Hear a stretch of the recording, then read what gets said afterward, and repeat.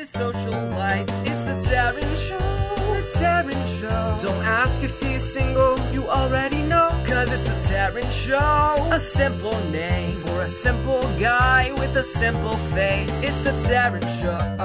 Hello, everyone, and welcome to the Taryn Show.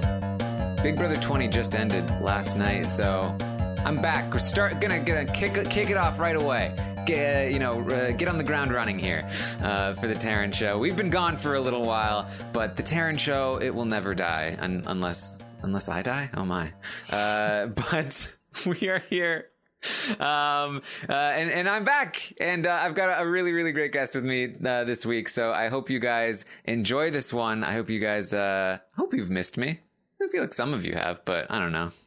I didn't hear from that many people. Just saying.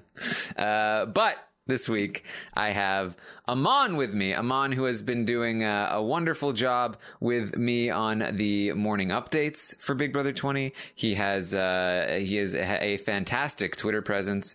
He makes some great videos. He was a part of the So You Think You Can podcast competition and many, many other things. Aman, how are you doing? I am great. I'm really excited to be here. Big fan of RHAP, as all of you know. Big fan of the Taryn Show.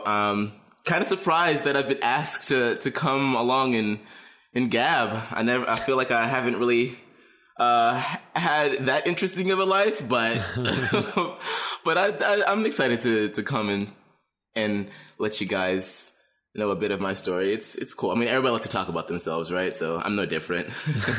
Yeah, well, hey, look, not everybody is a Brent, and I think that's understandable. That's true. That's very true. I honestly, I always find that there's, it doesn't really matter what your story is, that there's always something that interesting that somebody brings to each conversation that I have with them, because I do feel like everybody has something valuable to contribute to, just whatever, any conversation at large. So, it's my job to try and bring that out of people, I guess. Yeah. And I second that. I remember I listened to, oh no, oh my goodness. I feel so bad. I can't remember his name. Who's part of the So You Think You Can podcast comp with me? John. Oh my goodness. I don't know why I cannot remember his name. I listened to his episode and I was very engrossed, very enthralled, because there were so many parallels between some of our experiences. So I agree. I think that there is definitely something that anyone can hopefully offer someone else, whether it be solace or solidarity or a new perspective. So if I can be that person for someone else today, then I'll be more than happy. So thank you once again for asking me to come on the show. I'm very excited. Of course. So, Aman, where did you come from? What is the origin story of Aman? All right. Well, I was made in China. No, I was born in Pittsburgh, Pennsylvania, the great Steel City, Super Bowl champions of the world. Don't come at me because I really don't care about the football. It's just a fun fact that I threw out there. But yeah, I was born in 1994. I was born with a twin sister. I was the first one born. I'm older. Ooh. 12 minutes. So my sister was the one that prolonged my mother's agony for an additional 12 minutes. So I was the favorite right off the bat. No, she doesn't have any favorites. But, born and raised in Pittsburgh. It was a very, very cool experience to grow up with an automatic best friend, I guess you can say. Cause, we sort of went through everything at the same time. I remember for the most part growing up in preschool and elementary school, we were always, kept together in class. So it was very interesting to sort of always be compared to somebody else from even a young age. But I never really thought too much about it until I got a little older. But I remember, I think it was 5th grade that my parents, and I didn't find out about this until I was in college, or maybe after I was out of college and I had this conversation with my parents, but it was around 5th grade that my parents decided to split us up in our classes. Actually, it was my dad first. He had noticed I don't remember much of this happening, but whatever. I'll take his word for it. He had noticed that I was copying a lot of my sister's work. And he was telling my mom, he was like, her name was Lee. She was like, Lee, like, Aman, he's not growing on his own. He's literally, I watch them when they do their homework. He copies everything that she says that she does. And we have to separate them. My mom was very much against it. She thought that, she didn't want us to split up. She thought that we were stronger together, that we taught each other, that it was a good experience for us to always be together. And so she kind of fought against it, but eventually, I guess my dad was able to get her to swing around to it, because in 5th grade, that was the first year that the two of us were split up. And I remember feeling a little weird about it because it was the first time. But, I mean, you don't really pay too much attention to it as a kid, so I just kind of just went with the punches. And I'm still kind of resentful about the fact that my dad felt like I wasn't learning enough on my own, because of the fact that, I'm not sure if any of you all, or even you, Taryn, have like this thing in your curriculum or in your school districts growing up where there was like this accelerated program. It was known as the Gifted program in Pittsburgh. Mm-hmm. And they would give you this test. If the teachers thought that you were just a quicker learner than the rest of the students, they would give you this test to test your IQ. And if you, I guess, got a certain score, then they would put you in the program. And they gave the test to both me and Imani, and that's my sister's name, Imani. They gave us both the test in 1st grade. I passed it, or I got a high enough score. You really can't fail the test. And she didn't.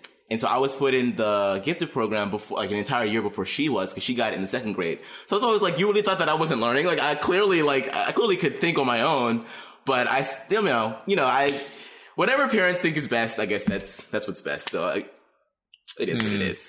Yeah, I smell bitter juror syndrome here. Like, he's coming up with excuses to separate you two that weren't the real ones. You need to get to the bottom of this. Yeah, like I do remember one time specifically. I do remember one time we were in the living room and we were doing, I think it was maybe math. Math was never my strongest subject, as I'm sure that relates to a lot of people. It was never my strongest subject. And I remember we were in the living room and we're doing our homework on the floor, and there was this big, like, coffee table ottoman type deal that was in the middle of the room that was separating us. And I remember not knowing how to do any of the things that were on that sheet, and I felt so stupid.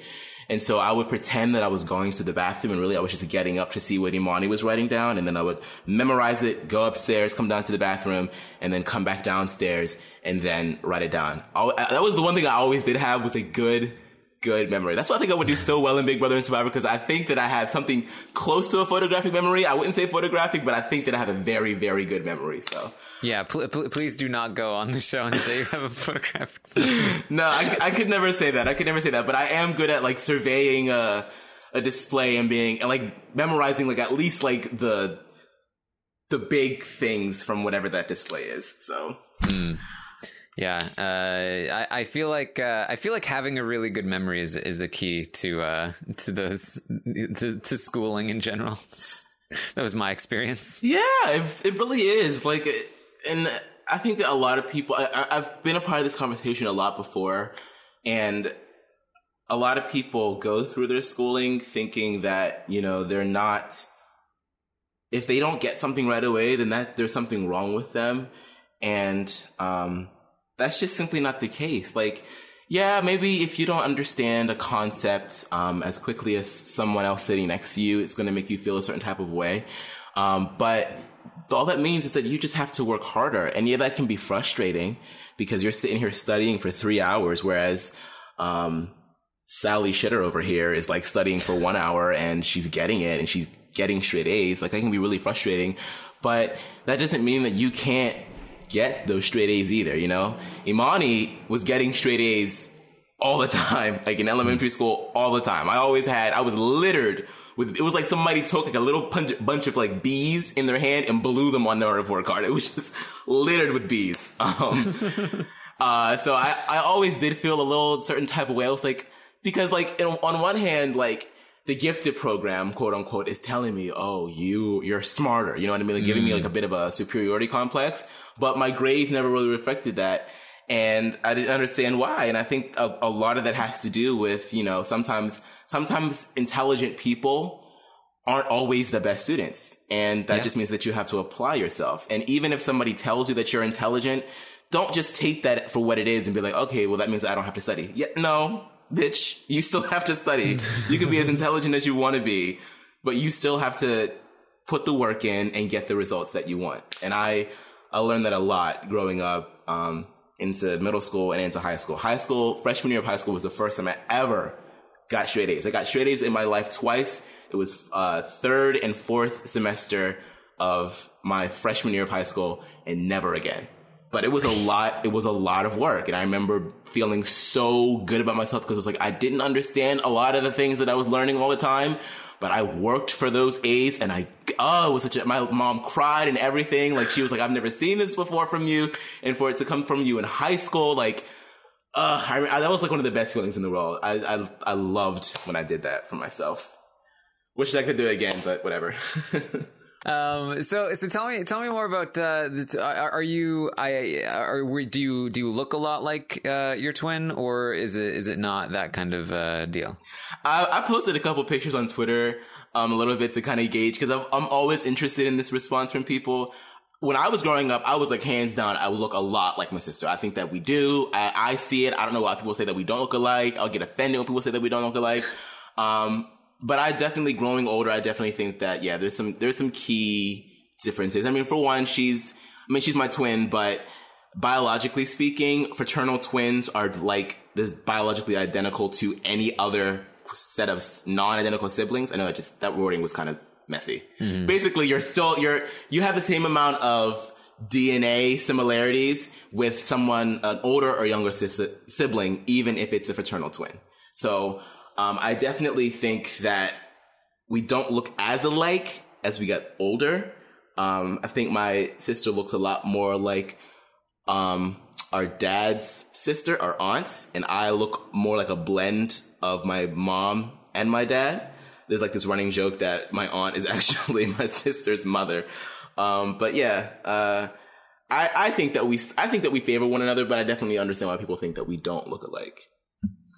So, I mean, what is the experience of, because I feel like it's such a different, you know, like there's one thing where there's, you know, you can grow up as an only child versus growing up with siblings, and that's pretty different in terms of like your childhood experience. But to have somebody that is exactly your age, that you are able to experience everything with growing up, as you said, it's like an automatic best friend. It's like by default, like I get to have like essentially a partner in life for at least your childhood, until you do eventually split apart, if you ever did in any meaningful way. Like what is that like? Like what did that mean to you as a kid? It was great. It definitely got harder as we grew older. And like I said, I mean, we spent a lot of time together, even in school until 5th grade. So all through that time, elementary school, it was cool. I mean, we got into our fights. I mean, every siblings, you know, all siblings fight. But yeah, it was, I felt like, I was never alone. I was never really bored at home because there was always someone there to talk to. There was always someone there to play with. Always someone to watch TV with. There was always, like, every birthday was like, it was a celebration of us. You know, you know what I mean? Like, I didn't feel, and not to say that birthdays make someone feel lonely, but I just feel like there's a difference between having a day be all about you versus having a day be all about you and someone else. So I always felt like we were like a team. Growing up, middle school is that's when the big divergence happens. Imani she's a social butterfly. And prior to popular belief, if anybody is like, what are you about to say? I am shy. I am reserved. I mean, it's gotten a lot better as I've gotten older and I've come out of my shell. But back then, y'all, like I I was quiet. I was laid back. Imani made all of the friends. All throughout sixth, I mean, it was so scary going to middle school with her because, like, for the first, like, all throughout 6th grade and 7th grade, I was known as Imani's brother. I did not have my own name. I bullshit you not. Like, when people would see me in the hallway, oh, that's Imani's brother. Imani did cheerleading. Imani, like, did this, like, she did that. She had a bunch of friends. She had everything. All I really did was just, like, I had some friends. I had a core group of nerdy people that I hung out with. But the main thing that I found for myself in those years was theater. And Imani, the first year, she did it with me. So it was still kind of like, okay, we're still sort of in this together. But after a while, she started to go off and get more interested in cheerleading inside and outside of school and other dance routines and all sorts of other things. And so then we kind of started to form our own camps.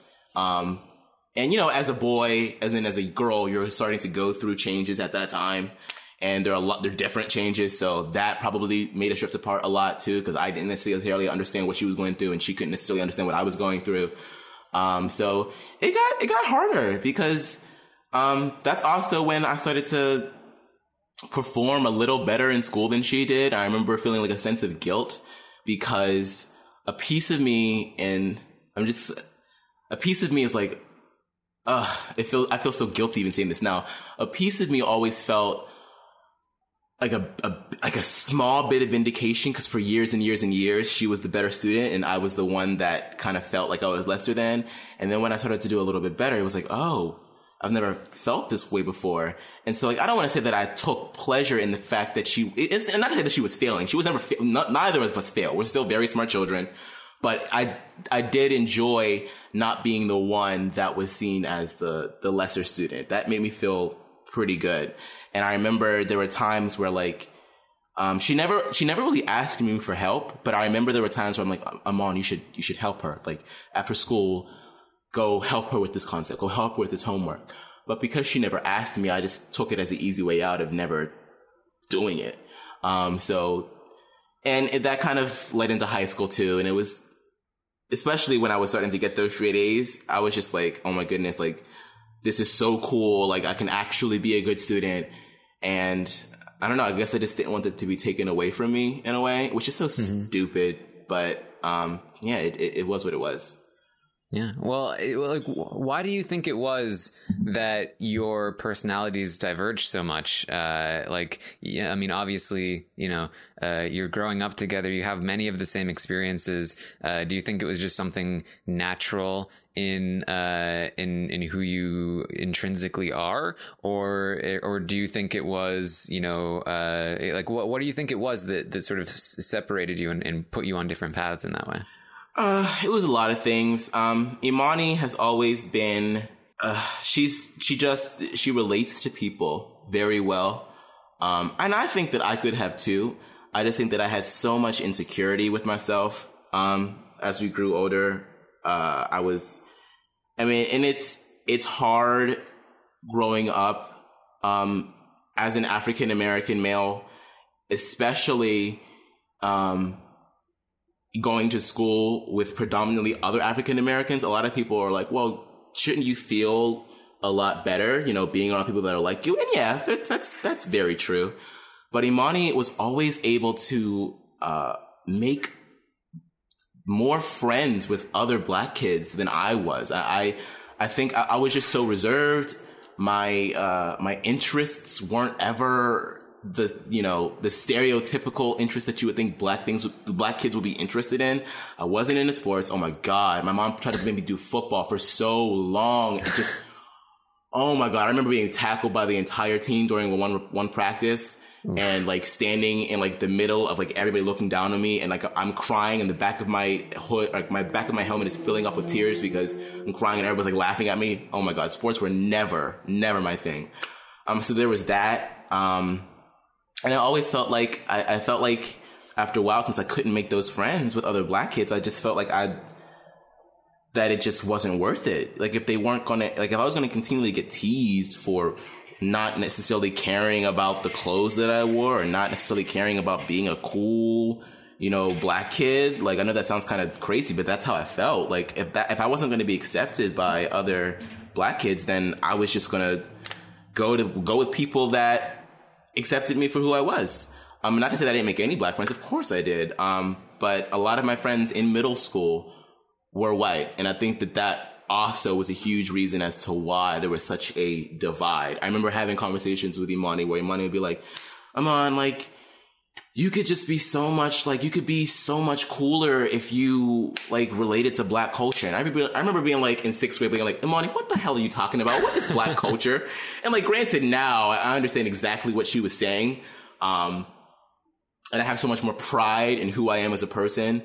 And I understand where she was coming from. But back then, I was like, that sounds so stupid to me. It sounds like you're trying to make me into something that I'm not.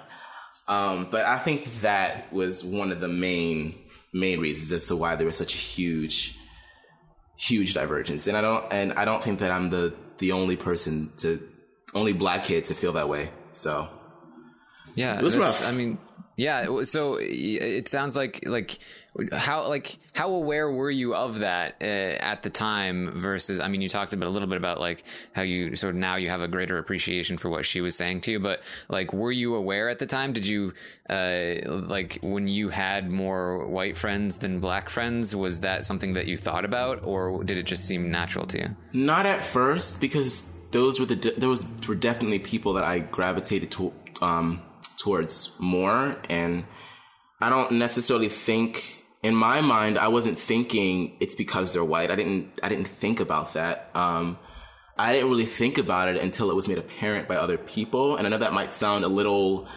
like I'm not aware, or but I honestly, it wasn't something that I thought about until I felt pressure to be as black as I could be, and I was like, I don't know why I have to do that, because I'm black. Like, I'm going to wake up, I'm black from the day I was born to the day I die. I'm going to be black. Like, that's it. Like, I don't know why I have to continuously feel validated in that experience. And I think what Imani was getting at was that I think that in her mind, in a lot of other children's mind, to be prideful in that was to, hang and have that solidarity with other black children because of the fact, the historical implications of the society and all that. Like, I think that in that watered down point of view of a 6th grade mind, that was what it meant to have black pride. And I didn't necessarily understand that because I was never afraid of being black. I was never ashamed of it. I just didn't relate to a lot of the kids. And that was fine in my mind, but it wasn't fine in hers, and it wasn't fine in a lot of the other kids. And I hated that because I just felt like I was a freak. It sucked, but for the most part, I didn't let it, stop me from forging relationships. And, like I said before, I still had plenty of black friends. It was something that I was made aware of all the time. And it took a while for me to grow out of that and accept myself for who I was. Yeah. So how has that evolved over the course of time as you've grown up, like your relationship to, how you perceive yourself and who you're interacting with and all that? Definitely towards high school was when that's when I broke out. And there was, in my high school, long story short, I was supposed to go to this place called Shenley High School. There was like this big conspiracy theory with the school district, and that they were going to close the school. They claimed it was because of asbestos, but really we knew that they wanted to sell it to UPMC for money for the school district. That ended up happening. So we ended up, the 9th grade class that was supposed to go to Shenley all ended up staying in the basement of the middle school that I had just graduated from. So it was like, oh my God, it was such, I felt like I was not getting the high school experience that I wanted. That school became 6 through 9. And then from then on, the middle school just kept adding on a grade. So it became 6 through 10, 6 through 11, 6 through 12. And we were always the oldest group. Eventually we moved into a new building to accommodate the now 6 through 12 school. And we became, I think it was like the second school in the nation to name our school after Obama. It was really cool. So I was the first graduating class of Obama Academy of International Studies. We were an IB school. But all that to say that the school, Shenley and Obama sort of melded together, and Shenley had a big musical theater program. Critically acclaimed. We had this thing that was like kind of like the Tony Awards, but for high school musical theater in the Pittsburgh greater regional area. It was called the Gene Kelly Awards. Shenley had been known for winning like 40 Gene Kelly Awards over like decades. Always won for best musical. Like it was a great program to be in, and I was dying to be a part of it.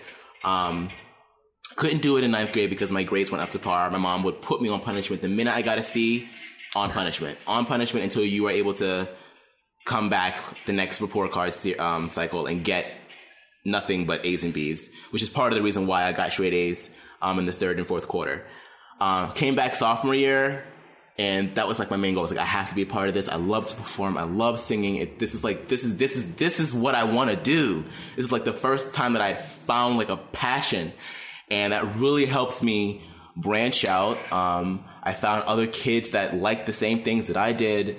And it was great because I was good, and I got leads.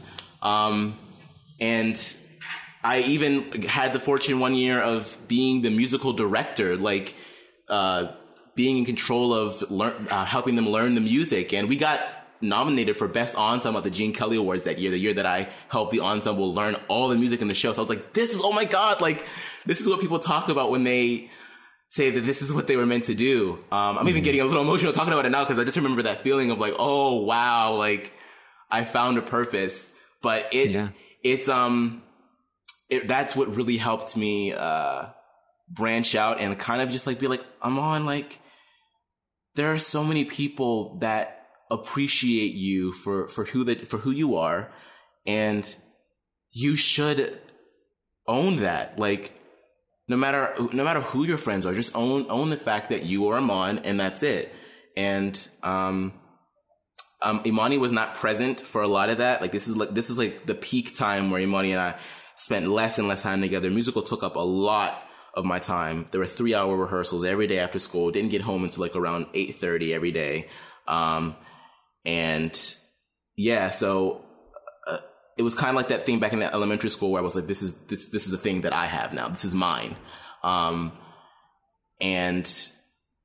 I think that growing up separate from her for a bit really helped me to come into my own and realize that I don't necessarily have to have her validation or anybody else's. I just need it for myself. And I think that in my relationship with other Black children, I was like, look, like if you like me and I like you, then it is what it is. And once I was able to understand that for myself, oh man, I felt so much better. And I was able to just make friends with anybody because I was being as honest as possible. Yeah. So, how much of, like, I'm interested, growing up with a twin, being so close with her for so long, did you ever like yearn for your own separate identity before you got it? Or was it the kind of thing where like it kind of naturally happened and once you got it, you were like, oh, this is actually pretty nice? I didn't start feeling it until people started calling me Imani's brother. That's when I was like, okay, like, nah, my name's Iman. So I didn't start feeling it until then. And then definitely in high school when I was able to find a group of people that was separate from Imani, that's when I was like, oh yeah, this is great. This is what Imani's been experiencing for like ever. Like, this is great. Like, I love this. So I didn't yearn for anything until people forced me to yearn. Cause like at any other point I was like, yeah, Imani's my sister. Like, we're a team. It is what it is. Like, yeah. Yeah. And that's like, even down to our birthdays. Like, we celebrated most of our birthdays together. Because our mom wanted that for us. But even for our birthdays, like around elementary school, that's when we had our own little groups of friends that would celebrate for us. I always feel bad because there was this one girl, I forget her name, but she had the same birthday that Imani and I had. And all throughout high school, people would always be like, oh my God, happy birthday, Iman and Imani. And they would forget about this girl's birthday every time. And I felt so bad. Poor girl. Because they would like calm down and like have like cake and everything for Imani and like all these balloons during lunch. And this girl would just be sitting there like, okay, y'all. Because Imani and her has like mutual friends too, which made it even worse. I'm like, really? Like, y'all gonna do all this for Imani and then nothing for her? Like, whew, man. I felt her pain because I was like, yes, there goes Imani again, overshadowing somebody else. Do you know if your sister had similar, like, do you think that she ever felt like she wanted her own separate identity, or because she was the more like sort of outward facing twin that she felt fine in that sort of situation? We actually talked about it this maybe at the end of last year. It's a very eye-opening conversation. She told me that she really, really, really wanted to do musical as well. She wanted to, but she knew, based off my behavior, that was something that was mine and that she wanted to back off and let me have that. And I didn't know that. I honestly thought that she wasn't as interested in it as I was. And she was like, I just said to myself, like, well, if that's going to be his thing, then I'm going to put my all into being a cheerleader. And I mean, she did. And she became cheerleading captain during high school. And that was her thing. And she won homecoming queen as well. Like that was her thing. And I felt a little bad when she told me that, because I remember Miss McCrell, she was the theater teacher and the director for the musicals. And we had a bit of a reputation, Imani and I, because we did musical in middle school too. And we had a bit of a reputation of being like, you know, this dynamic duo. And she was really excited for us to come and join the high school theater program. I remember feeling a little bad about that, because it was like, wow, imagine if we had both been in this experience together. Imagine the kind of work that we could have, you know, done together. Imagine how much closer now we would have been. Not to say that we're not close, but we certainly aren't as close as we could be. Just imagine just like how much time we kind of wasted because we were so busy on trying to make each other feel good. But at the same time, I appreciate her for doing that, because I feel like I found myself on that stage, and I'm not sure I would have been as open to finding myself, because I felt like I probably would have felt overshadowed by Imani again. So I appreciate her for doing that, but I would hope that in the future that, I mean, it's harder now because we live such separate lives, but I would hope that if there's anything that she wants to go after that I would also want to go after, I would hope that we would do it together and not feel like we have to step back. Because, like, I mean, she's the closest thing that I have on this earth, you know? So, like, I would never want her to feel like she can't do something with me. Because, I mean, we're, you know, after everything is said and done, like, I mean, we have a younger sister, Layla. She was born 13 years after us. We love her to death. But my mom always said, like, Amon, like, when me and and your father are gone, like, you have Imani, you have Layla, you have your siblings. That's it. Like, so you have to take care of one another. And I'm learning that as we get older. I'm really trying to hold on to that. Yeah. What was it, do you think, that drew you to the theater? You know, it sort of like called to you. You felt like this is what you were meant to do, but do you know, like, what drew you to it in the first place? Like, why do you think that suits your personality so well? I think it's like that cliche answer that you hear a lot of actors say, but it really rings true. Like, I don't know how else to articulate it. And I think a lot of the reason, a part of it is because of the fact that I was so shy and I was so withdrawn. But to go out on that stage and then you feel those lights on your face, and then you're able to just live in the world of somebody else, and that applause, that laughter, that shock, being able to really just be in control of someone else's emotions for a short period of time. Oh, it's just, there's nothing like it. And I love telling stories. I'm a big narrative person. I love to capture people's minds, and take them through a journey. I love that. And it was so fun. And I love music so much. I spent time in college, you know, being a part of an a cappella group, arranging music for a cappella. I mean, my sister and I spent years learning the piano. So music has always been such a huge part of my life. And I never thought myself much of a singer until I started doing musicals, and people were like, Amon, you can sing. And I was like, oh my God, like, this is amazing. Like, I've never felt like the way that I feel about anything else when I'm on stage. I don't know, man. It's just like, it's what I want to do. It's a part of me. It feels right. It feels, and I feel the least selfish in that field, if that makes sense. Like, I feel like when I watch other people perform, like there's this big stigma in like performing in show business that everybody's like very vapid and in it for themselves. And I never felt that way doing it. Of course you want the lead. You're always going to want the big parts. Of course you're going to feel sad when you don't get them. But when I watch other artists sing their hearts out or act their hearts out on stage, I'm like, damn, like, I want that for myself too. And I applaud that person. I never coveted anybody else's talent. I was like, I've always been inspired by it. It's like, I want to watch you. I'm inspired by you. I want that for myself. I want to work so that I can be, if not as good, better than that person. Because I want this craft. It means so much to me that I want to work for 100% excellence. So I think that's another reason why I loved it so much, is because like I never felt like I was competing with anybody. I always felt like this was something that I could take for myself and build from the ground up. And oh man, it's been every experience that I've had with theater has been amazing. I loved it so much and still do. Yeah, I think there is something, and maybe it's this, that we both had experience in the arts, and so like maybe it's a similar experience with other such things. But like I felt like for me, being in the chamber choir for high school, like that was one of the moments for me where I felt like I was able to feel like, hey, I'm really good at something, and like that really helped me come out of the shell that I was in some ways. And I think I had a similar experience where it's like, now I'm part of this group and we're all working toward a collective goal, and I'm really appreciative of all of the other talents that are around me and like literally supporting me as I sing. And there was something I know for myself that was like, that was one of the most important parts of growing up for me, and one of in terms of becoming who I am today.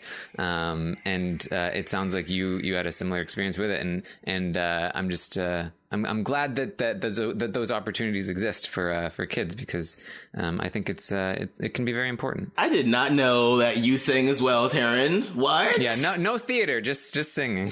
What? You should sing something right now. Right now. Well, here's the thing. I was a bass, and basses, they don't usually sing by themselves. Oh, that's true. Yeah. I feel that Lots pain. of backup. Yeah. I feel that pain. Oh my God. All the parts, all the good parts in a lot of musical theater are tenors, and I'm like, I can't sing that high. Oh my God. Yeah. When I first got to college, I went to Drexel University, and like one of the first things that I did was audition for the musical, because it was going to be in the fall that year. And I don't know if there's any musical theater geeks that are listening to this podcast, but you might be familiar with the musical, the 25th annual Putnam County Spelling Bee. Miss McCrell, the director in high school, she loved that musical. And for years, she had contemplated doing it. It's a very small cast, which is why she decided against it, because we were always known for big ensemble shows. So she couldn't really find a way to turn a 6-person show into a large ensemble show, even though we did that for You're a Good Man, Charlie Brown. She just couldn't figure out a way for this one. So I was so excited when I found out that was going to be the show, because I was like, oh my God, I didn't get to do it in high school, but I might get to do it in college. And so I remember I walked into that audition, after building up confidence for the past 4 years. And that was probably one of the best auditions I ever had. I sang, What Do You Do with a BA in English from Avenue Q. And I remember I walked into the audition feeling so good. And then I remember I looked at the callback sheet when that email came out later that night. And it said that I was called back for Chip Tolentino, which, if you're familiar with the show, you'll know that is a true blue tenor ass bitch. And I was like, I really want to leave Coney Bear, because he was a baritone. He had a few high notes here and there, but if I had worked towards them, I could get them. Whereas Chip Tolentino, like, he is screaming throughout the entire, like, I was like, I can't do this. But like, in my mind, I was like, oh my goodness, like, I can't say that. Like, I can't like sit there and be like, this isn't like, they called you back for this. Then you go back in there, you fucking do what you need to do. And I remember I was rehearsing I would like try and find places where nobody was, so I couldn't sing in the dorm because, like I said, like he was a screamer. So like I would have been like waking up everybody in the dorm. So I had to like search for like quiet places on campus where no one was for me to like belt out this song. And every time I did it, I couldn't get those notes. I just couldn't do it. And I remember I walked into the callback and I was like, and I don't know what about my audition gave them the impression that I could sing those notes. I think the highest note that I sang in my audition song was like a freaking like F, which is not that, that's not a tenor note. And like, I remember like the director was like so happy to see me. I think that he wanted to give me that part. I really think that he wanted that from me. I just felt that. And I walked into that callback and the piano starts playing and it gets to the high note and Taryn,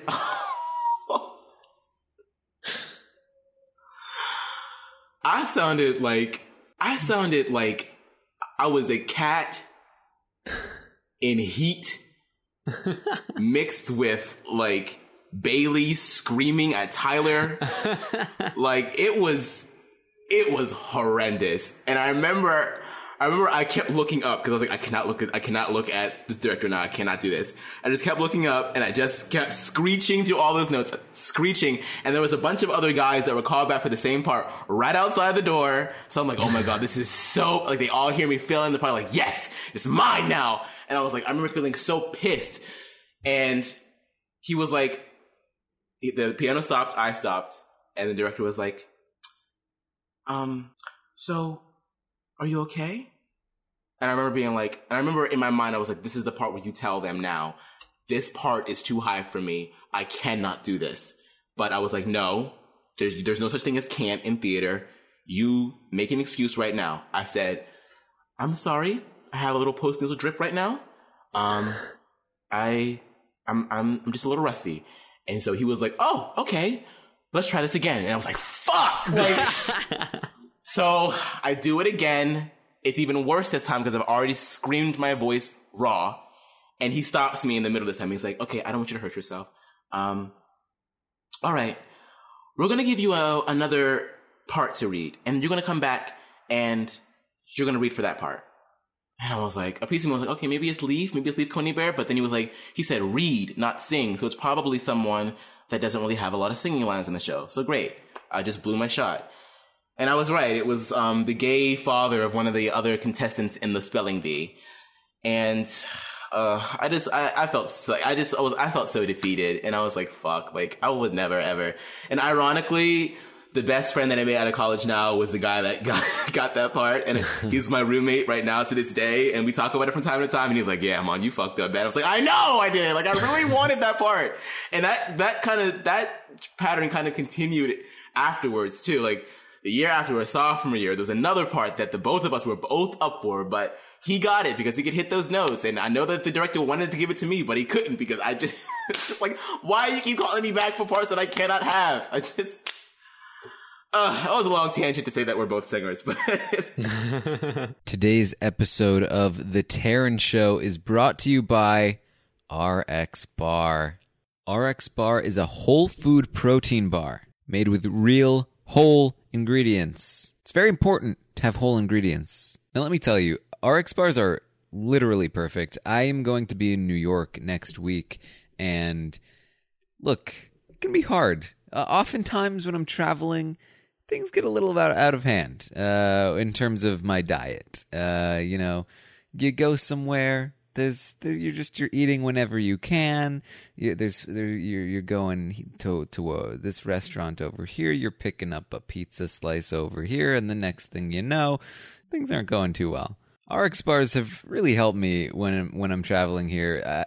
They're perfectly suitable for travel. You just fit them in your bag. They come in nice little packages. They are you're getting like actual real food that you're able to bring with you. It tastes good. It's healthy. It's nutritious, and importantly, you're able to get a good source of protein. It's got egg white proteins, which is a really easy to absorb protein for your body, which again, especially when I'm traveling, in order to make sure I'm getting enough protein is very important. They come in 14 delicious flavor varieties. I'll just read a couple. Mango pineapple, we're going to ignore all the chocolate because I don't need that in my life. Peanut butter and berries. We got blueberry, maple sea salt, apple cinnamon. Oh my god! I'm normally just a straight peanut butter guy, but they've got some things here. They've got some things. I've got to expand my horizons a little bit hearing these flavors, and they have seasonal flavors too. So look out for that. And if that wasn't enough, they have also debuted an RX nut butter, which contains a few simple and similar ingredients like egg whites, fruits, and nuts. But each single-serve packet contains delicious, creamy nut butter with 9 grams of high-quality protein. It's squeezable and spreadable, and it pairs great with fruit, rice cakes, pretzels, or even just straight out of the pouch if you want to just pop it right into your mouth. They have flavors for the nut butter: honey, cinnamon, peanut butter, regular peanut butter, or vanilla almond butter. Man, guys, the Terran show went on a brief hiatus. Hiatus? Who knows? We'll get JC on board to figure out how to pronounce that correctly. But the point is, RX Bar, they have stepped up their game here. They know what they're doing. So, if you want to take advantage of all this wonderful new stuff, all of this delicious tasting, whole, wonderful nutritiousness, if you want this in your life, like I have it in my life, then here's what you need to do. You can get 25% off of your first order by going to rxbar.com/Terran and enter the promo code Terran at checkout. It's basically like you're going to RX Bar and you're like, hey, yo, Terran sent me. And they're like, oh, Terran, that guy's cool. Let me give you a discount. And so the way you let them know is that you go rxbar.com/Terran. Then you enter the promo code Terran. You have to say my name twice, because if you don't say it twice, then it's like, It's like, do you really know Terran? Because if you knew Terran, you'd know to go to rxbar.com/Terran and then also enter the promo code Terran. It's like the secret knock / handshake that we got going on with RX Bar. So make sure you check this offer out. Thank you so much for everyone that supports this show. You can support the show by eating delicious food, which is really like a goal of mine, is that you can support the show and benefit yourself by eating delicious food at the same time. It's a win-win right there. How could you possibly argue with that kind of win-win? All right. Without any further ado, let's get back to my conversation with Aman. Well, you talked about, it's not all, it's people get this assumption that, the people in the arts that, musical theater or musical stuff in general, they've got egos. It's the tenors. They're the ones with the egos. Yes. It's like Broadway. If you listen to any contemporary Broadway shows, it's so tenor heavy. All of the money numbers are to the guys that can sing those high A's and G's, like those, and they sound good. They do, but I need for somebody to write a baritone part, even a bass part. Give the basses some love. Give those nice rounded out voices, because those are the ones that hold it together. The bass is the most essential part of any piece of music. Give them their just due. Come on. So you got into this in high school. Did you continue through college, I imagine? Yep, I continued. I did it all 4 years of college. We did Spelling Bee freshman year. We did The Apple Tree, which is a very obscure old musical, but a very good one at that. Sophomore year. Junior year, we did Bloody Bloody Andrew Jackson. Now, I had a problem with this one. Drexel University, there aren't a lot of black kids that go to the school, and there are even fewer in the drama department. I was the only performer of African-American descent for the entire 4 years that I was there. Bloody Bloody Andrew Jackson is, as you can imagine, a musical about the president, Andrew Jackson. It talks a lot about, how he forced out a lot of the Native Americans out of the country.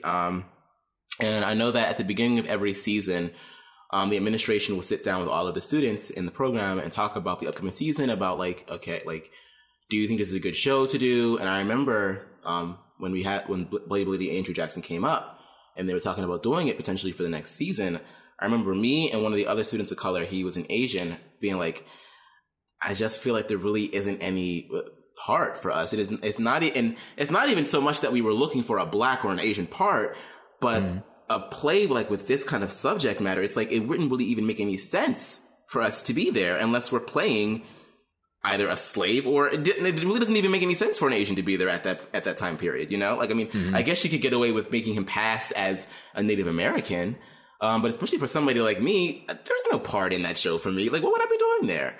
I remember voicing that and being like, I don't want to sound bitter or like a negative Nancy, but I just feel like, and I know that I'm the minority, so I know that like the one black kid isn't, you know, the number one concern of the department, but I just have to be honest and be like, if I'm gonna be a part of this, I gotta, you know, I have to speak my mind.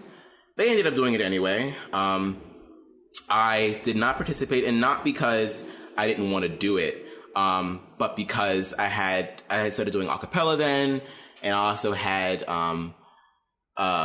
Drexel University has a co-op system, so like you take 6 months out of your school year and you go to work in your field, and then you come back, and that means that you have to make up that time. So you go back to school in the spring and in the summer to make up for the time that you missed out. And I remember that was my first, when we did that musical, that was the first time that I was back in classes for a period of 6 months. And I was like, I have to go back to my studies. I cannot put any time to doing the show. So I didn't do it junior year, but I did return for senior year. And we did Little Shop of Horrors, one of my favorite shows. I really, really wanted to be Seymour, but I ended up being Audrey too, which was still fun because I got to be this big ass plant and sing from this studio that was off the stage, so I could watch the show literally every night. I'd never done voiceover work before, so it was really, really cool. But yeah, I've been doing it for pretty much every year. After I graduated in 2017, the director reached out to me again, and he said, we want to do Avenue Q next year. We need a Gary Coleman. And since there aren't any black kids in the department, they asked me to come back and do it, and they paid me for it. So that was the first time that I ever got to be a professionally paid actor. It was really cool, and I love Avenue Q. And Gary Coleman is such a good part. It's a funny part. And so that was really cool. And all the kids were like, oh my God, like Amon, like he's so talented. He got to come back and do a show. And I'm like, you guys stop. Like it's great, but like it's not that big of a deal. And then this past year I got to do a show called oh my God, I just forgot the name of the show. It's called Title of Show. It's very meta. It's a musical about two guys writing a musical about two guys writing a musical about two guys writing a musical. So it was really, really fun. It was actually one of the students, it was her senior project, but she still paid me for it. So I got, like, for the second year in a row, I got to be a paid actor. It was very, very fun. I haven't auditioned for anything since. Yeah, theater has been such an amazing thing in my life. And I've been very interested actually branching out and going into film. I would love to do that. But I'm trying to get a rein back on my studies and figuring out what I want to do for schooling next. So I'm in a weird spot right now I guess I'm at a crossroads. I'm trying to figure out what exactly is my best path going forward now that I've been out of school for about 2 years. Yeah. Well, what are the options? What are you considering? So I was pre-med, in college. And then like right around like junior year, I kind of lost a passion for it. I also kind of went through a bit of a rough patch with my mental health. I kind of went through like this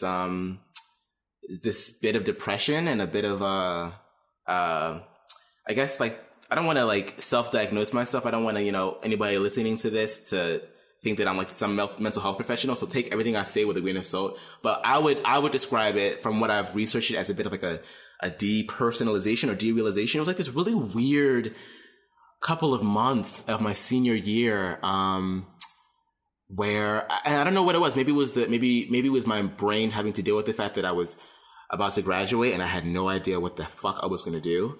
I kind of just felt like I was like watching a movie, like I felt like my life wasn't my own anymore. I felt like it was, I just felt like I would listen to people talking to me, and it was like this very outer body experience. I remember panicking too, and I researched a lot about it, and a lot of it was like a lot of it is a side effect of anxiety. So it doesn't just happen on its own. From what I've read, it's you know, your brain sort of is overcome with anxiety, and that's kind of like a coping mechanism for it. So I guess it was just like a lot of anxiety that I was going through, a lot of depression, and it really sucked. Like. And my grades suffered because of it. I remember never being satisfied with anything than a B. It had to be a B or up. And then that kind of just like went down. And like, especially when it came to the harder classes, like my physics classes, they were so fucking hard. Oh my God. I remember like being like, oh, well, as long as I get a D, I'm fine. And I remember I literally got a D on one of my physics classes and being like, oh, okay with that. And I remember like having this moment of lucidity one day when I was looking at my grades. I was like, Amon, like 3 years ago, you would be in a panic. And right now you don't care. Like you are able to look at this D and be like, okay, well, at least I passed. And I remember, and that made it even worse because I was like, what has happened to me? It sucked. A few things helped, me kind of find myself again. One of them was podcasting. A couple of my friends and I, we were big fans of American Horror Story. We decided we were going to start a podcast about American Horror Story. It was the 5th season. We were all Lady Gaga fans, and that was the season that Lady Gaga was main cast. So I remember like having that passion for that again, and that kind of pulled me out of this daily lull of this depression that I was going through. And also, after American Horror Story ended, we decided to continue and started doing pop culture podcasts. And that was when I started like just getting into podcasts in general. And I had always loved Big Brother. I started watching Big Brother my freshman year. I was a casual fan. I started watching the feeds in 2016, but I really didn't start really hardcore watching them until like around 18. And that was right around the time of my senior year, the end of my senior year. And that's when I found Rob Has a Podcast. And so Rob, like, listening to Rob Has a Podcast, listening to a bunch of other podcasts, having my own podcast, basically listening to a bunch of other people talk about life, whether it be about a passion of theirs, whether it be about Big Brother, or whether it be about whatever else, that really, really helps me. Because I began to realize that, I mean, you never really think about mental health as a thing until you actually have to experience it. Like you always hear, I mean, I was an RA for a lot of the time, so I always had to have this special kind of mental health training about like, you know, you might have a student that will be depressed. You might have a student that might be thinking about suicide and they might reach out to you about it. So I was always well versed in it, but I never thought that I would be someone that I would have to deal with that. So, I'm so lucky to have found another niche that was outside of theater, because I don't know if you know one thing about depression, some of the things that you love, you begin to not love them anymore because you're depressed. And that really sucked. And theater kind of took a back seat for me. But I guess I found podcasting and that kind of like drew me out of it. And ever since then, I've kind of just been like hardcore into that. So I graduated with like thinking, you know what, like I don't know if medicine is for me anymore because I've spent so much time not giving it my all anymore. Like, is it even possible for me to, with the grades that I have, is it possible for me to continue down this path? Am I smart enough for it? Am I mentally well to go back to school? Do I do the acting thing? Like, I really haven't given that much effort to that either. Like I was spending, it was either, I put like 50% into both medicine and into both performing. I didn't put 100% into both. So like, how am I supposed to pick up the pieces now and find a career in either or? So it was hard. I decided that a year after I had spent out of school, I started working in service to support myself. So I was waiting tables, and I decided, I was like, okay, Amon, like, you know that you want to go to school for medicine. You know that. You've always had a passion for biology. You did very well in those classes when you were mentally well.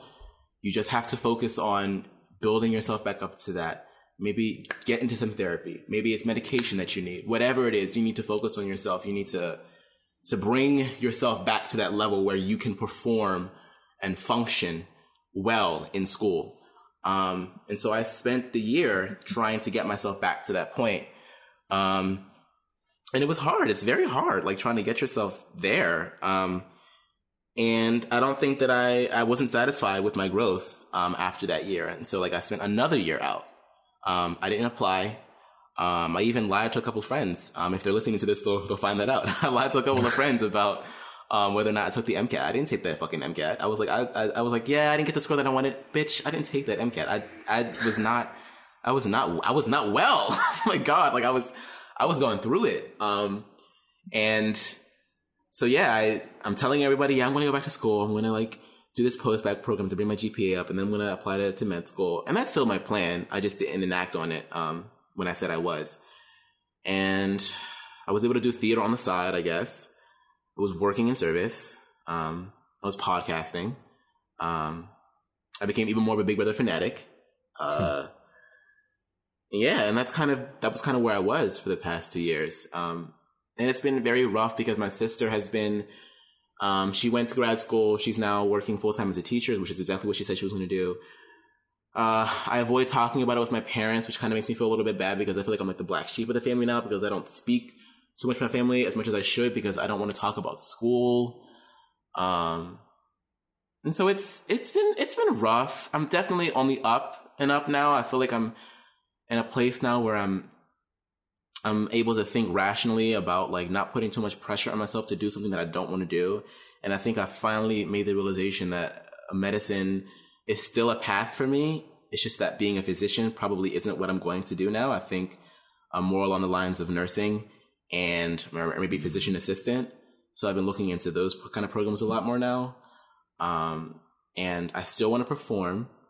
And I still want to be on Big Brother so fucking bad. So I'm putting a lot of energy into those two things. But as far as like professionally speaking, I think that I finally reached a place where I'm like, you know what? Like, I'm on, like, it's okay. Like, you don't have to keep up the charade of being the first doctor in your family. Like, you can do other things and your family will love you for that. And I'm accepting that for myself. I'm trying to love myself a bit more, to give myself the compassion that I deserve, to not put so much pressure and hate myself for not doing the things that I said that I was originally going to do, because life, you know, it changes. It's not concrete. Things will change. So that's kind of where I am now. So where did the idea to become a doctor come from? Like, was that a goal that you had in mind for a long time? Like, because it sounds like, you know, you eventually started to, like, it sounds like you were very, very set on it for a while, and then you kind of found in the middle of it, like, wait a minute, why am I here? So like, why were you there? What caused that to happen? I was always, I remember in high school, we took 3 sciences. It was biology, organic, or just chemistry rather, and physics. I remember just being I love biology. I love it. I love learning about, the human body. I love learning about how life came to be. I loved it. And I was looking into a lot of, careers for biologists, and one of them was becoming a doctor. And I was like, I never actually thought about being a doctor. My grandma is she's a surgical technologist, which is basically like a fancy word for a nurse that handles all of the appliances in an OR. Like, she's the one that like knows, like, she knows what kind of surgery needs what, and she lays all that out. And so I kind of always had like a small interest in the healthcare field, but I think like right around the end of my senior year, and right around the beginning of my college career is when I was like, you know what, like, I could do this. Because originally I got into Drexel for a psychology degree. I was like, I'll do the psychology thing, but I'm mostly going to focus on the acting. But then I was like, you know what? Like, are you doing this because you think that you're not smart enough to be a doctor? And then I think that's what did it for me. I was like, you know what? You're smart. You may not be the smartest guy in the room, but you can do this. You can be a fucking doctor if you want to be a doctor. And I entered freshman year and I fucking killed it. I went through those classes. I didn't, you know, kill everything, but I was like, you could do this. Like, if you stay on this track, you could very well get into medical school one day and be a surgeon or be a psychiatrist or be an OBGYN or neonatologist. I was really interested in like babies. I wanted to work with kids. So So that's where that came from. And like when I met other kids that had like wanted this for such a long time, like this is like what they decided to do when they were like in elementary school. And that inspired me even more. I was like, I had study groups with people and people were telling me like about all these kinds of fields of medicine that I had never even thought about before. And I was like, this is amazing. Like it was kind of sort of, it was akin to the feeling that I got when I was on stage, but just a little watered down because it wasn't like a number one passion, but it was continuous with that emotion. And I remember just being like, damn, like, okay, Amon, you want to be a doctor? Okay. And that's where that came from. And then it kind of went away after a while. And I don't know if I can chalk it all up to just, the mental health issues that I was experiencing, or maybe just a realization that, my grades had depleted. So like now I'm not really, it's kind of like what came first, the chicken or the egg. Was it the grades? Was it the mental health? Was it the passions for other things? I don't know. I think it was a culmination of them all that kind of just took me out of it and was like, you know what? Like, you don't have to do this if you don't want to do this. You may have wanted it before. You may have felt pressure to do it before, but if it's not calling you anymore, Amon, then it's not calling you. And a lot of it was guilt because I spent so much money on that degree. And I'm in debt and I'll be in debt for a long time. I've accepted that. I knew that going into it. So I don't like to have regret about it. I don't like to focus on that because it'll drive you insane. I cannot just sit here and think about college debt all day long because it is what it is. But that was a lot to do with it. It was like, I'm on like, how are you ever going to pay these loans back if you can't fucking figure out what it is that you're trying to do? And so I was like, I have to do medicine because that's the only thing I can think of right now that that's the degree that I have. It pays well. I'll probably be able to pay off my loans with it. Like that's what I have to do it. And I'm reaching the realization that's like, okay, yeah, sure. But if there's something else that you can do and you'd be happier and you can still pay your loans, do that. Don't do the medicine don't be a physician if that's not what you want to do anymore. So I'm wrestling with that right now, currently. Yeah, the loans are they're a scary thing. They really I definitely when I was in it puts a pressure on you that I think shouldn't. It's the worst time to have a pressure on you because this is the time that you're trying to figure out what to do with your life, right. And you should be able to experiment and try certain things out and feel like I'm not throwing down $200,000 to see if I like this. You know what I mean? Like, right. So it's it can be pretty terrifying.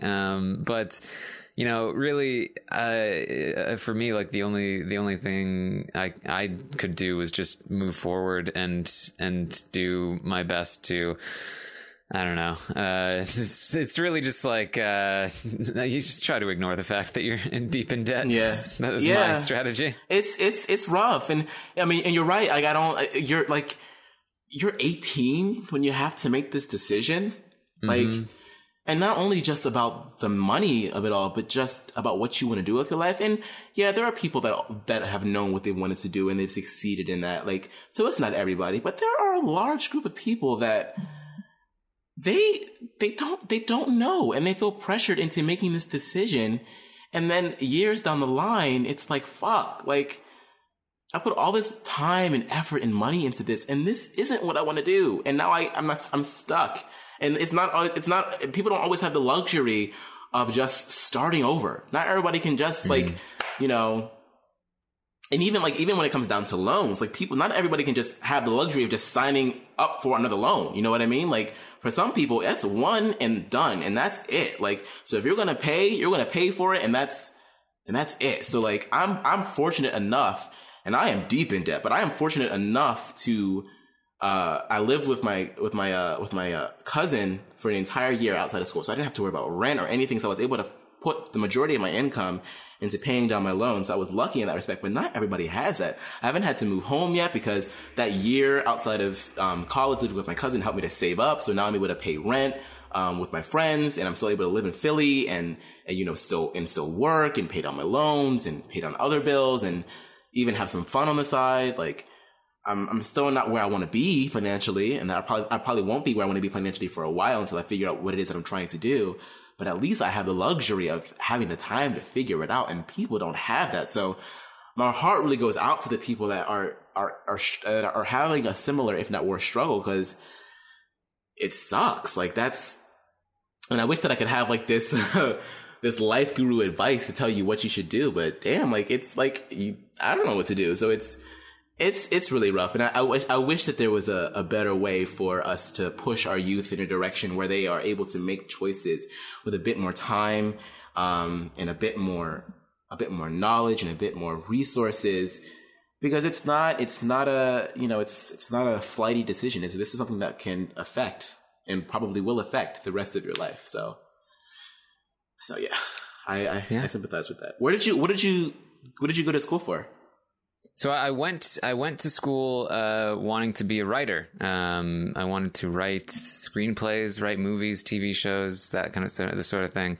And because it was really just like, if I could do, like, I loved movies, I loved shows. If I could do anything, I'd want to write them. I'd written some stories on my own that I really enjoyed doing it, and so I was like, oh, let me go be a writer.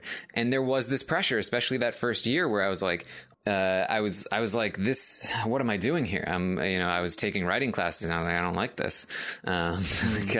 This is not what I thought it was. And every single one of these people who has worked in the industry is like, yeah, about less than 1% of the writers that come through here will be able to make a living off of writing. And I was like, oh, that's great. That's great odds. Awesome. So yeah, it's so much pressure. And I think the only, like, cause I don't know if I even dealt with it in the correct way, but the only thing that I can even say to anyone is that, for me, I think that the bigger mistake is to let the pressure get to you and let that affect the decisions that you make moving forward. I think you have to just try and push through and follow your passion and go for the things that you think are going to make you the happiest, more so than the things that you feel like, well, the pressure is getting to me, and it's that the pressure is saying that I need to do this. Because I think in the long run, you'll be able to look back and say, okay, yes, following my passions led me to being in debt for longer and all of this stuff. But at the end of the day, if you're doing something that you're passionate about and in debt, I feel like that's probably better than, making a decision out of pressure and then feeling like you have that sunk cost fallacy. And now all of a sudden you're doing something that you don't love, or that you might even like dislike, and you're probably also in debt. And maybe just a little bit less so. So it's like, it's obviously it's a hard decision. It's very unique to each person. But, for me, that's what I tried to do. And I feel like, I'm not necessarily out of the weeds yet, but, it's, that's the decision I made at the very least. We'll see how it turns out. If it turns out, I become a complete failure, then, you'll know to do the opposite. So do you still want to write at all, or do you discover new passions? Or like, I know that you're doing the podcasting thing now. Is that something that you want to continue to do and do on a larger scale, or? Yeah, I mean, the second I started podcasting, I fell in love with it. I mean, in the same way that like I fell in love with editing when I was in college, but the podcasting even more so. I'd still love to write, like but it's not something that calls to me in the way that it did before. And part of that is my change in mentality. Well, because one of the things that I discovered was that as I got happier, I became less creative. Because like the driving force of my creativity was my misery. Like I needed some way to express that. And I don't feel that need anymore. That's very true. That's very true. Yeah, which isn't the case for everyone necessarily, and I don't like the I need to create pain for myself so that I can write or whatever. Like I think that's unhealthy. I don't think you should do that. But they're just like the passion kind of left me a little bit, and so I just really I love this. I love what I'm doing, and I just. I would love to continue to do this sort of thing. And, I really just, the second I started podcasting, I fell in love with this whole concept of, I have already loved Big Brother. That's always been a passion of mine. And now like just the platform and doing this podcast where I get to talk to people and have these kinds of conversations, and there are all kinds of other things that I would love to do if I had the time, and if I was successful enough. And I never thought I would be able to do this kind of thing. So, cause like podcasting never feels like work to me. It feels like what I would have been doing as a kid. It feels like an extension of like me yelling at my friends about Big Brother, or me yelling at my friends about this TV show, or whatever the thing that I'm passionate about is, or me trying to go into deep conversations with my friends about their lives and their feelings. It's all just an extension of who I am, and it doesn't even feel like, oh, I'm doing this for a job. Well, that's awesome. I mean, it definitely shows, because I think that, yeah, I mean, you can always, I love when I see people that are passionate about what they do, because it really radiates off of them. And I get that sense from you, and from and from Brent, and from a lot of the correspondents that I see on the show, like that really enjoy it, because I enjoy podcasting a lot too, and I'm happy to have found it in a sense. It's definitely, I mean, it's at its very core, it's communication. It's often talking about real things. Like, sure, you have like some shows out there that are just about fluff and stuff, but it's really about communication and nuance and difference in interpretation, and whatever topic that you're talking about, whether it be Big Brother, whether it be about religion, whether it be about sex, whatever it is. I think it's a very cool tool, and I'm glad that we're sort of like in this zeitgeist, because podcasting has been around for like quite a while. I think the first podcast ever recorded was like, what was it, 2005? I think I read that somewhere. So it's been around for quite a while. But we seem to be in this resurgence right now, where a lot of shows are just cranking out. A lot of celebrities are getting into. A lot of celebrities host their own shows now. Because people, I think now more than ever, there's so much, this country is like in such a cacophonous state right now. Everybody's yelling and screaming at each other. I think that people really enjoy like a balanced and singular perspective right now. I think people just want to hear one set of thoughts, even if they don't necessarily agree with them. They just want to hear one set of thoughts and listen to that, and feel like they have control over the things that are invading their spaces. And so yeah, kudos to you. I'm happy for you. I'm glad that this is something that you found as a passion, that you don't feel like that you're working for it. And I don't know. I wonder if I should continue.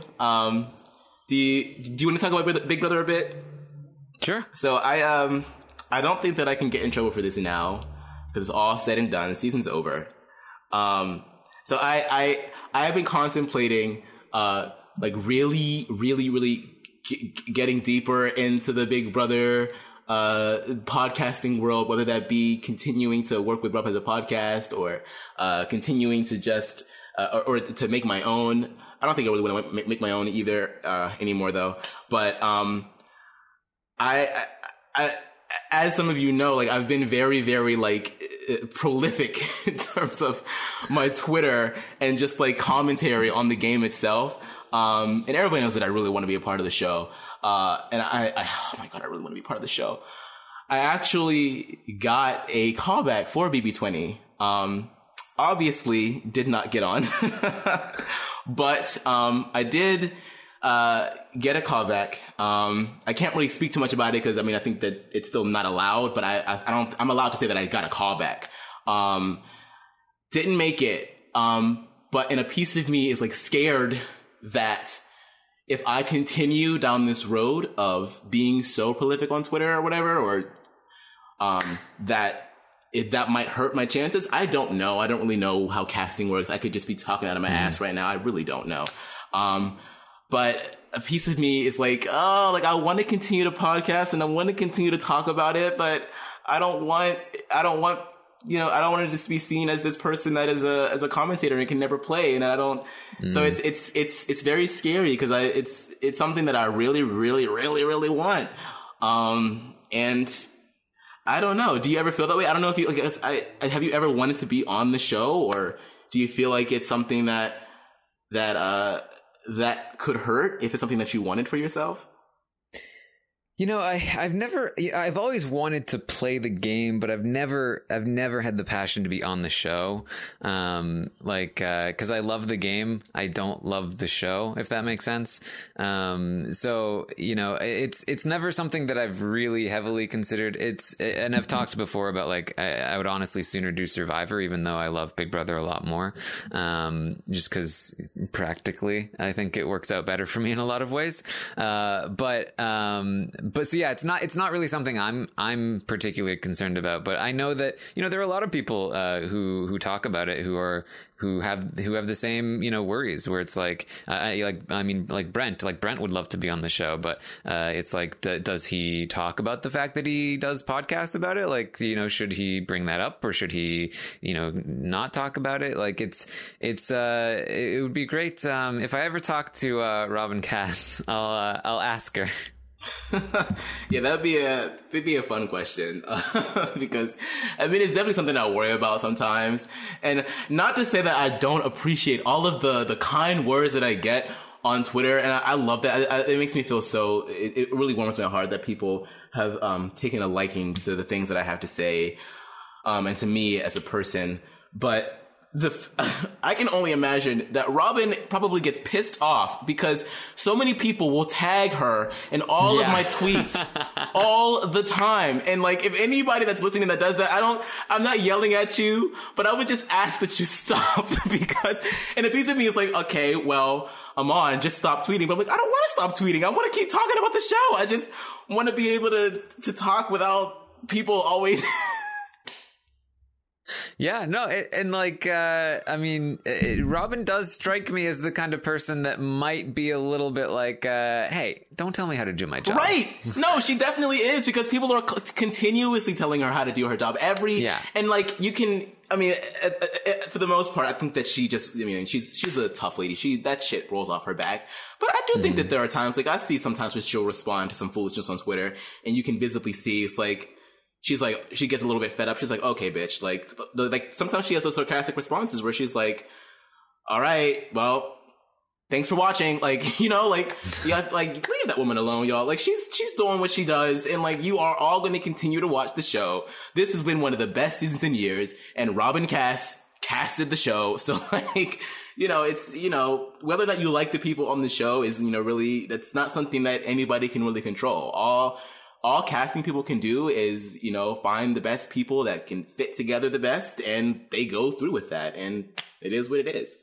But I just, I don't know. Sometimes I'm like, I need to stop. I need to stop tweeting. I do.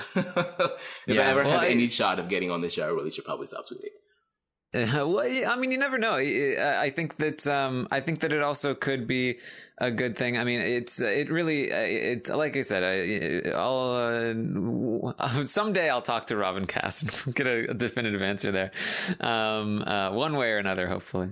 But yeah, I mean, it sounds like you definitely have a passion to be on the show. Where do you think that takes you? Like, what is the goal if you go on the show?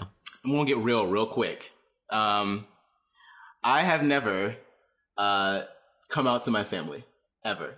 It's sort of like one of those things where you where moms always know, but dad knows, like they know it's an unspoken kind of thing.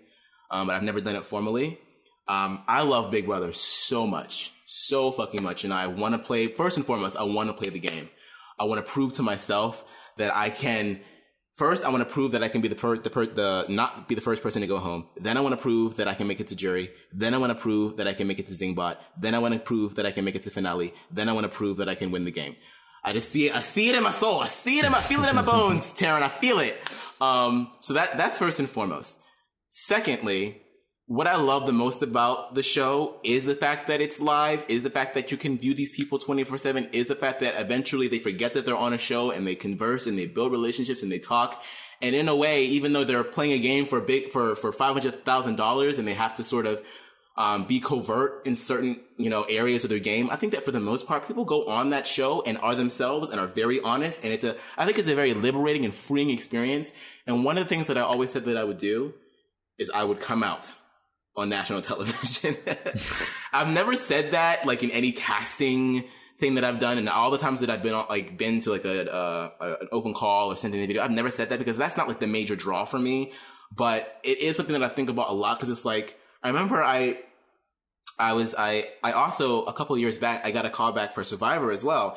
And I remember, one of the casting producers asking me, hey, so like, have you ever, do your parents know? And I was like, yeah, they don't know. She's like, well, are you sure that this is something that you want to do? Because you're going to have to be raw on Survivor. Like, you can't really hide that kind of thing on the show. Like, how are you going to reconcile that? And I never really thought too much about it. And after a couple of years of thinking about it, I was like, you know what? That is something that I think that I would want to do. I think that, granted, if it doesn't happen first, because it could always, I'm not saying I'm going to wait until I get on Big Brother to have this conversation. That's not going to happen. But I'm saying in the event that it hadn't happened before I get on the show, that's something that I would do. And I think because I would want to go into that house and be as authentic to myself as possible. So it's another driving force as to why I want to be on the show. It's not the only one, but it's something that I've thought about recently. Yeah. Is it something that you like, do you go out of your way to avoid coming out to them? Or is it something that like at this point, at the very least, like it's just, it never really gets brought up? Yeah, it's still a bit of an avoidance thing. Imani knows I recently came out to her maybe about 3 months ago, actually. One of the first things she said was "duh," so she knows. So I know that they know. They're not stupid, Mm-hmm. But it's just one of those things where you got to worry about what people are going to think. You got to worry about like them kind of having to adjust to it because it's one thing for them to know. It's one thing for me to actually become tangible. So it's going to be an adjustment. Because, once I say that, then it's like, okay, then you have to worry about like who I'm with, who I'm potentially going to marry. Am I going to have kids? Like, it's like a whole thing for gay people to have that kind of conversation over and over. Because like one thing that people don't realize is like once you come out, you don't ever stop coming out. You come out, maybe my experience may be different, but I feel like once you come out, you do it over and over and over and over again. Like it's a thing in your life, even though it really shouldn't be. At this point in history, it's a thing. So that's something that I don't want to have to do because once I do it with my parents and I have to do it with my aunts and my uncles, like it's just a whole thing. Mm-hmm. So, it's getting harder and harder as you get older because it becomes more and more a part of who I am as a person. So I know that eventually it will happen. I don't know. I guess I'm just not ready for it yet, I guess. Yeah. They could very well find out now that I've said it on the podcast. maybe subconsciously this is me saying it to them. Maybe they'll find it somehow. I doubt it unless someone tries to find them. Unless somebody from the Terrence show is like, I'm going to come out. But I don't think anybody would do that. And even if they did, oh well. But what were you going to say? Well, do you think that they will react poorly or do they have like views on the subject that you're worried about in any way? I think that it's a similar experience to a lot of LGBT people with their parents. Like, mm-hmm. It's just, they love me. I know that they would never disown me. They would never, I know that. But the anxiety for me is just the adjustment of it all. Having to realize, because it's for them, but it's also for myself. Now I'm opening myself up to a lot more conversations that I've never had to have before. Growing up, I had a few crushes on girls back then. But I never really spoke with my parents about it, So I've never really had that sort of emotional connection with my parents on that level when I talk about dating, when I talk about falling in love. I've never had that. So now on top of having to get that hurdle, now I have to talk about, oh, by the way, it's with a guy. That's where the anxiety comes from. And that's where, because I don't want them to feel uncomfortable. But at the same time, it's like, Amon, it's not about them. It's about you. It's your life. But it's the Pisces in me. I'm self-sacrificial. I worry more about how other people are going to feel about a situation than I do about myself. And I have to learn. I have to learn out of that. I have to teach myself to put myself first. And I'm working with it. Like I admire so many people that are able to live freely. I admire people like Brent so much. Like getting to know him through this podcasting thing over the past couple of years has been really eye-opening, and the people in my life that are open, and not even just about, their sexuality, but just about anything. People that are openly following their dreams, people that are openly talking about their struggles, people that are just open. That's something that I want for myself so bad, and I'm not all the way there yet, and I'm working towards it. And I think maybe that's also the reason why I love Big Brother and talking so much with people on social media about it, because I feel like I've always been able to kind of be myself in a way. And I feel like this is like a pattern for me. Like I find a niche in elementary school. It was, I didn't really have to find anything because I was still kind of figuring things out. And then middle school, high school was definitely theater. College, it was podcasting. Now it's Twitter and Big Brother. Like I continuously find these things where I'm able to be open. And it's like, I'm working my way up to just being like, okay, here, bitch, this is me. Like, this is what it is. Like, you either love it or you hate it. I don't know what you want from me, but this is what it is. Yeah. And there's something I think that's very, very freeing about that. And it's something that I definitely admire a lot, in Brent. Because, he's just, Brent, he's going to be who he is. And even when I think he's being a total, wrong idiot about things, that's just Brent being Brent. I guess I could hear your brain searching for the words wrong idiot. But I hear you too about like it's I mean this is beating a dead horse for sure, but like it's so annoying that like you have to come out to your, like I can't imagine going to my parents and being like, even without the social context of it, being like, hey guys, I'm straight. Like, that's a super weird conversation to have. Why would I even like need to say that? You know what I mean? Yeah, and so much shame is wrapped up in it, and the societal implications, and then religious implications as well. Like, I mean, there's still a piece of me, and I don't mean to offend anybody when I say this, but there is a piece of me. I'm just being raw and as real as I can be. There's a piece of me because I've been so, it's like religion has sort of been braided into my life. But there's a piece of me that there's so shameful about it, because there's a piece of me that still thinks that it's wrong. And I know, and I have to consciously do the work every time that those feelings arise to tell myself, Amon, come on. That's not true. That's not true. In your heart that you did not do this to yourself. You did not make this a choice. You did not wake up today and be like, I'm going to be gay. Like, that does not happen. That's just not how it works. But but that within itself is debilitating, to have to do that. So, it's hard. I'm thankful that I'm in a place now where I'm able to admit that to myself, because before it was, nope, can't do that. Nope. Yep, you're wrong. Nope. You're like, you're going to hell. This, that, and the third. Like, and then being black on top of all of that, being a black gay man on top of all that's like, oh my God, it's like a fucking trifecta bullshit. Like, so I'm working. It's something that you have to work towards every day. And I'm happy that I'm in a place now where I feel like I'm able to do that work. And I don't know if I'll ever 100% be okay with who I am as a person. I don't know if anybody ever really is. But at least I know that I'm not alone in it anymore. At least I know that that I have enough agency in myself to pick myself up from those dark places, that I'm working on the tools, and the coping mechanisms to make sure that I am well enough to continue on and to continue this fight. So it's a struggle, but I'm working it. I'm working through it.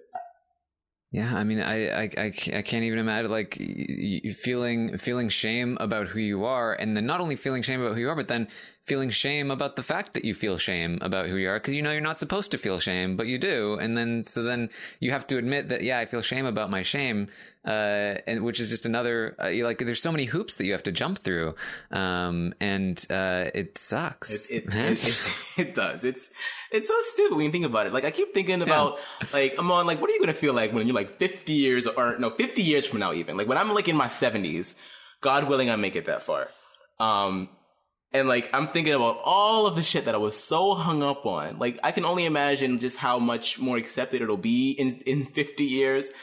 I'm going to be thinking like, Amon, like, oh my God, you wasted so much time. Like, like, I want to grab that perspective. I want to hold on to that perspective, but that doesn't make it any easier, you know? Like, it's just, but it's still something to look forward to. The future is, and I think that's what keeps a lot of people going for whatever struggle it is. Just remember that I'm going to get emotional a bit. Just remember that it does get better because, you know, it just keep fighting. Just don't allow yourself don't be your own worst enemy, because the world's going to do that for you as it is. So as long as you find something within yourself that can allow you to love yourself enough to shield yourself from the hatred and the rejection that the world will give you. Once you find that self-worth, it is the best feeling in the world. I don't care how you get there, whether it be finding your passion, whether it be finding someone else, whatever it is, just get there, find that, hold on to it, because no one can take that away from you. No one can. It's yours. It's yours, and that will help you. That will help you push through this bullshit. It'll help you get to the point where you can be a person to be like, fuck it, like, I have this, and that's all I need. So, oh man, I'm working towards that, and I feel it on the horizon. I see it. So I'm hoping that I'm hoping that if anybody takes anything away from what we've been talking about, I'm hoping that that's been like the mantra that I've been trying to follow for the past couple of years. And it's a hard fight to win, but I think that I'm winning.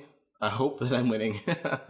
Yeah, it sounds like you're on the right path. I mean, that's, you're echoing things that I believe as well. And it's like, it's what got me out of my own, misery when I was younger. It's a very different kind of fight. It comes down to like accepting yourself. And, it really is the most important thing. And nobody can really do it for you, which sucks, because I want to just be like, Amon, I love you, like, you're amazing, like you should be able to see that, and obviously you do, in plenty of ways, but it is really, it's a battle that you have to win with yourself, and it's a battle that everybody has to win with themselves, and unfortunately some people have much more difficult much more difficult obstacles to overcome, but I'm really glad to hear how aware you are of the path that you need to take, because I think that's a really good sign, and you really are a very emotionally aware person, and I think that goes a long way. Oh, thank you, Taryn. I appreciate it. Man, I can't believe I'm sitting over here fucking crying. Hey, you're gonna get me going. You said something, because you said, yeah, it's a battle with yourself. I remember, I think it was you that said it on the podcast before, and in that Big Brother, I love how it all comes back to Big Brother. Like, Big Brother's like our fucking Jerusalem. Exactly. I think you said something along the lines of, Big Brother really is like a battle of like self-control, and like how well you're able to handle yourself in the situation, and not so much how you handle other people. And I was like, yeah, like I see that, because you see time and time again, people blow their own games up because of something that they did, not because, they were playing the game so well that everybody else caught on to it. Was usually because they could not surmount themselves. And that's life. That's literally life. You have to be able to, you can be your own worst enemy. And as soon as you learn how to get out of your own way, that is when the things come to you, because most of the time you are blocking your own blessings. There's that saying that says, when one door closes, the other one opens. And I'm like, well, bitch, yes. But a lot of the time that one door closed because you closed it, and then you have your foot up against the other one. So like, don't do that to yourself. Allow yourself to be open to as many experiences as possible, because they all have something to offer, and they all help you learn something about yourself, and they all help you grow as a person. And as long as you keep doing that, you should be fine. So. Yeah, I mean, you will never have a greater ally in your life than yourself, and you will also never have a more dangerous adversary. Yep. It's really it. Aman, this has been wonderful. Thank you so much for joining me. Thank you, Taryn. This is great. I was like really self-conscious. I was like, I really don't know what to talk about. But I think this was a very well needed therapy session for me. So I appreciate it. So well, thank you so much for being so open and willing to talk about all of this. You know, it's like I said, everybody has something of value to bring, and you had a lot to bring. So thank you so much. Thank you once again for asking me to come along, and thank you to whoever has been sitting here listening to me rant for the past I don't even know 2 hours or so. Because I know I can talk a mile a minute. So if you survive through all of that, I appreciate that as well.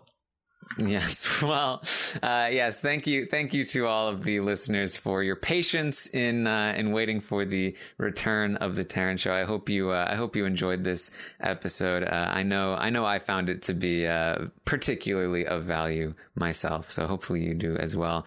And just thank you for being the loyal listeners that are still sticking around, even though we took a brief hiatus.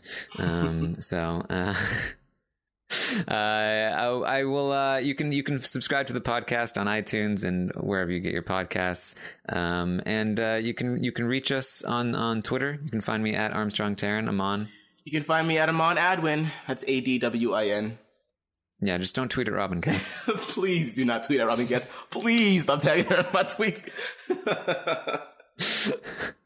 I mean, speaking of, did you relate a lot to JC watching his story in the house, being, because he essentially hadn't come out to, a lot of his family, going into the show. Did you particularly find that to be wow, I'm feeling you right now? Yeah, definitely. I was actually disappointed in a few people on Twitter that, were even after that, they were no, y'all gonna forgive him now. He was still saying the N-word. He was still touching people. And I'm like, yeah, that does not absolve any of that. I'm just saying that in that particular moment, I had a connection. I had a connection with him, and I felt that pain.